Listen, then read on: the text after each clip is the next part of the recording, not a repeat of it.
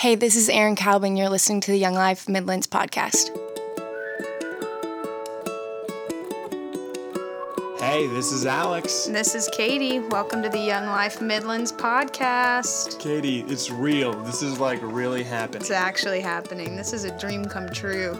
Katie feels super silly because we are connected to a headphone and using the same headphone right now. Our faces are about 6 inches away. Y'all, welcome to the first installment of Thoughts on the Go. Alex, tell us about Thoughts on the Go. So we're going to do a little thing called Thoughts on the Go, and it kind of stems from Luke 24 when these two guys are on the road to Emmaus, and it says they were talking with each other about everything that happened, and as they talked, they discussed these things with each other. Jesus himself came up and walked alongside them, and Jesus kind of helped process with them everything that was going on, and so Thoughts on the Go is hoping to be something similar to that. So whether you're walking to class or heading to club or campaigners, the hope is that there'd be some cool thoughts and we get to process what the Lord's doing in our lives. All right, here's the first installment of Thoughts on the Go, and we're going to dive into this idea of what do you do when you're just kind of in a dry season of ministry, a dry season of life? Yeah, so quick backstory. When I got placed as a leader, my freshman year of college, I got placed. We were trying to start wildlife at this new school out in Lexington. And to be honest, it really was dying before it even got started. And it was I led there for 2.5 years, and it was a really long, dry, barren 2.5 years. And I'd be lying if I said it wasn't really hard, and I didn't want to quit a lot of the time, and I didn't doubt what God was doing there. And it's just interesting. I think this is true for me as a freshman, sophomore in college, and probably a lot of college students, that I just didn't understand the concept of seasons at all. I didn't know that was a thing, that there would be seasons of really fruitful ministry and then also seasons of dry, barren ministry. And I think if anything, I look back on that 2.5 years, at the time it felt like the end of the world. It felt like that was how ministry was always going to be. And I look back at that now and see that I really did learn this crucial truth in there that sure, God wants us to be successful, but more than anything, God just wants us to be faithful and obedient. And now I can look back on those 2.5 years and say, man, that was so formative and so such good teaching and training for me. So I think in general, when I feel like there's a dry season, I just have to press into that truth of 1 Corinthians 4, that this is how one should regard us, as servants of Christ and stewards of the mysteries of God. And moreover, what's required of stewards is that they be found faithful. I think I can be prone to fill in that word faithful with so many different things: successful and productive and accepted and effective, and leaning into the truth that ultimately God just wants me to be faithful. And growth is such an ambiguous thing, and numbers do not always equal faithfulness. And so for me, in dry seasons of ministry, rather than just letting it become a dry season for me and my spiritual life too, I think just pressing into that truth, am I being faithful? Am I doing what God asked me to do? Yeah, so when it comes to faithfulness and success, I feel like I love in Matthew when it talks about well done, good and faithful servant. And so many times I feel like it should say well done, good and successful. And I'm thankful it doesn't. Yeah. So where does that tend to take you when you're it feels fruitless, it feels like you're in a desert in ministry? Where do you tend to go with that? Yeah, I think I can speak for me. It's one of two places. Either I'm going to push into God's truth and God's promises, and I'm going to keep my hand on the plow and I'm going to keep going, or I'm going to just turn inward and let it be a dry season for my spiritual life as well. I'm going to stop being with Jesus. Yeah, actually, I feel like I believe these lies that I'm only as good as my ministry is doing. And so if my ministry is going really well, I'm doing really well. And if my ministry is going really bad, I'm doing really bad. Absolutely. So what are some of the lies that you tend to believe in when ministry, again, is kind of slow? It's a good question.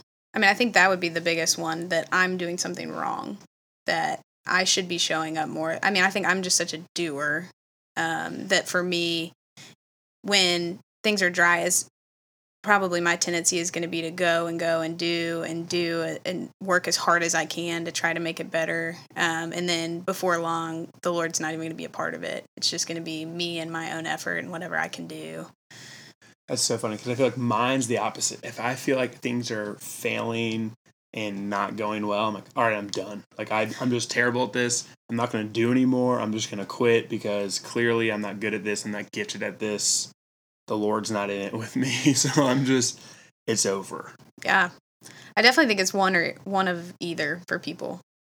Yeah. I think Steve Gardner talked about this during our essay time 2 weeks ago, but that said, he talked about the D's, the 4 D's that can either lead to a denial, which is just like, no, things are fine. Things are going totally fine. This isn't that big of a deal. Or a despair, which is what you're talking about, of just, I'm going to sit on my couch and eat ice cream and watch Netflix. So true. Or I don't remember what the other D was. Maybe it was doing, like just, I'm going to go and figure out how to do it on my own. When in reality, what the Lord wants is dependence. Today's podcast is sponsored by anyone who has ever run into an inanimate object with their car, and those people who always show up 5 minutes early. We appreciate you. Okay, Katie, when you are in a dry spell in ministry, personally, what advice or what kind of inspires you to kind of get out of that? Yeah, that's a great question. There's this John Piper quote that I love and I use all the time. He says, isn't God the kind of general who would allow tactical defeat for strategic victory? And I love war, obviously, so that's mostly why I love it. But this idea that like there are going to be seasons of life and seasons of ministry that by all means feel like defeat. Like they look like defeat, they feel like defeat. But God is the kind of general that uses tactical defeat for strategic victory. And so in those dry, barren seasons, do I believe that God is totally sovereign, that he has not dropped the ball, that he's not sweating, he's not wondering what he's going to do or how he's going to fix it, that he's completely in control. And I think when, our perspective is so limited, our vision is so nearsighted, and God's is not at all. And when we can press into that truth and believe that, I think that's what allows us to keep our hand on the plow and keep moving forward. And I love the Psalm 126, where he says, those who sow with tears will reap with shouts of joy. And so I think the bottom line, the truth that I try to push into and that I would encourage other people is, do you believe that God can take dry and barren and tough seasons of life and of ministry, and in his wisdom and power and love, that he can turn them into something that is full of joy? Yeah, I feel like I'm reminded too of in the story of Hosea, with Hosea marrying Gomer, the prostitute, the hooker, and I think it's in chapter 2 or 3 where he kind of says, Hosea or Gomer, I'm going to take away your vineyards, I'm going to take away your wells, I'm going to take away all these things, and like I'm going to put you in a desert. And it seems really harsh. And then he kind of pauses. It's like, and when you have nothing else to rest on, it is there that you will no longer call me master, but call me husband. Yeah. And I'm going to be your husband, and I'm going to give you back all these things that are going to be, your life is going to be more full and richer for having lost them, for now having them. Yeah, I love that scripture, and just the idea that God knows our need for the desert and that he puts us there with restoration in mind. Like that's the end goal always. Also fun with George Washington, what he was really famous for was never really winning anything, but was knowing when to give up and fight another day. And so he would lose most of the battles, and then it was, hey, I think literally the phrase live to fight another day came from his strategy of fight, retreat, fight, retreat, fight, retreat over and over again. I didn't know that. Yeah, little fact. What about you, Alex? Where do you go to in dry seasons of ministry or of life? For me, I'm always struggling with the idea of going to the high school, going to ministry. I just kind of feel indifferent at times. I kind of forget the end result that is kind of kids in high school are kind of running as far away as they can from God. And I'm kind of indifferent about that. It's not like I don't care. I'm just kind of like, And I know when I'm in that season, it's not good.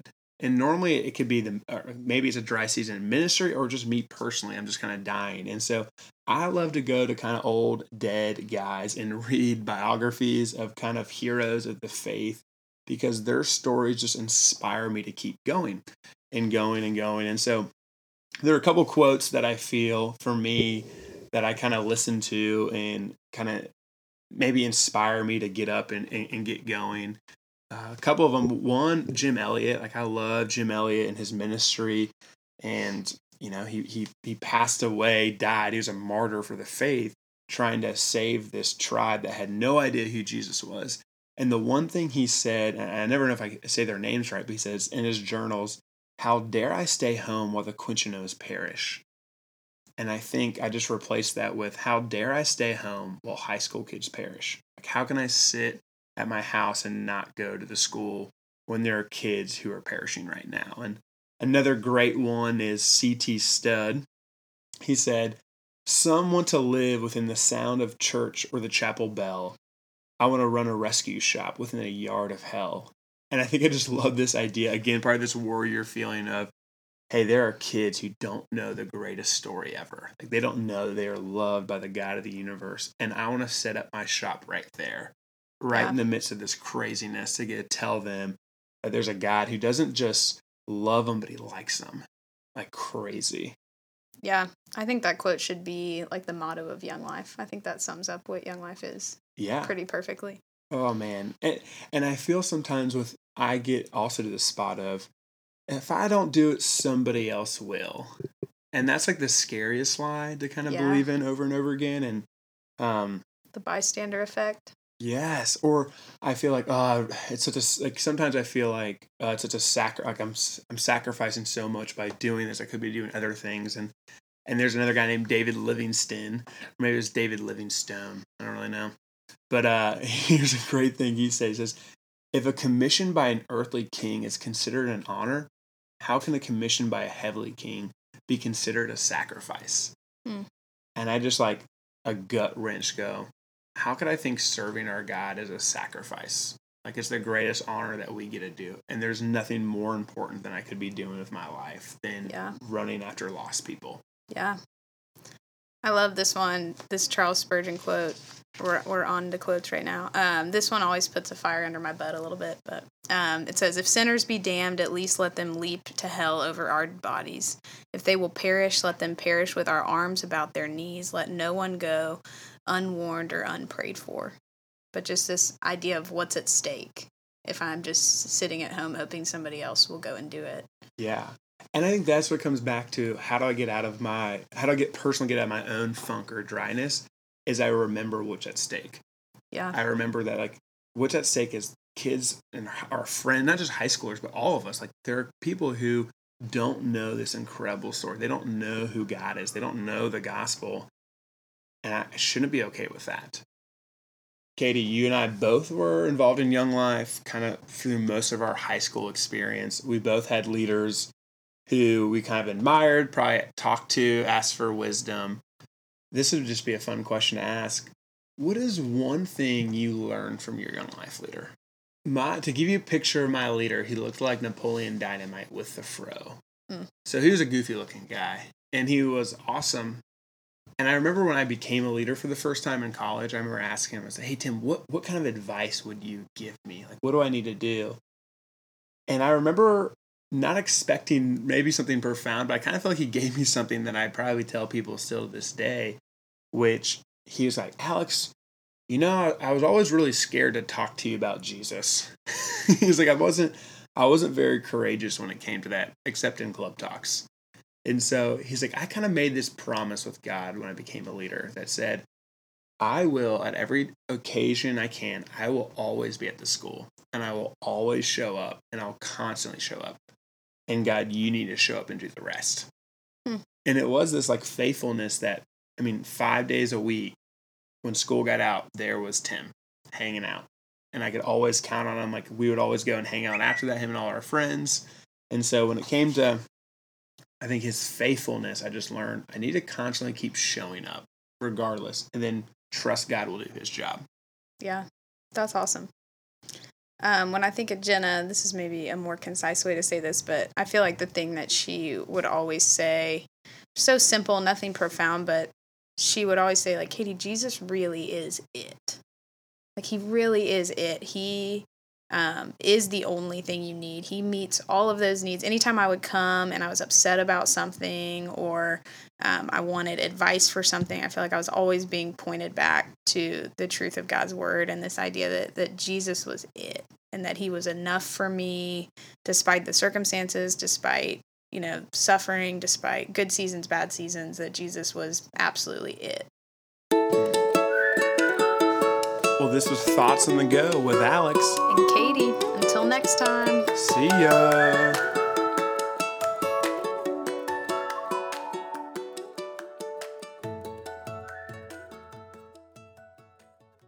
I should be growing all the time with my relation with the Lord.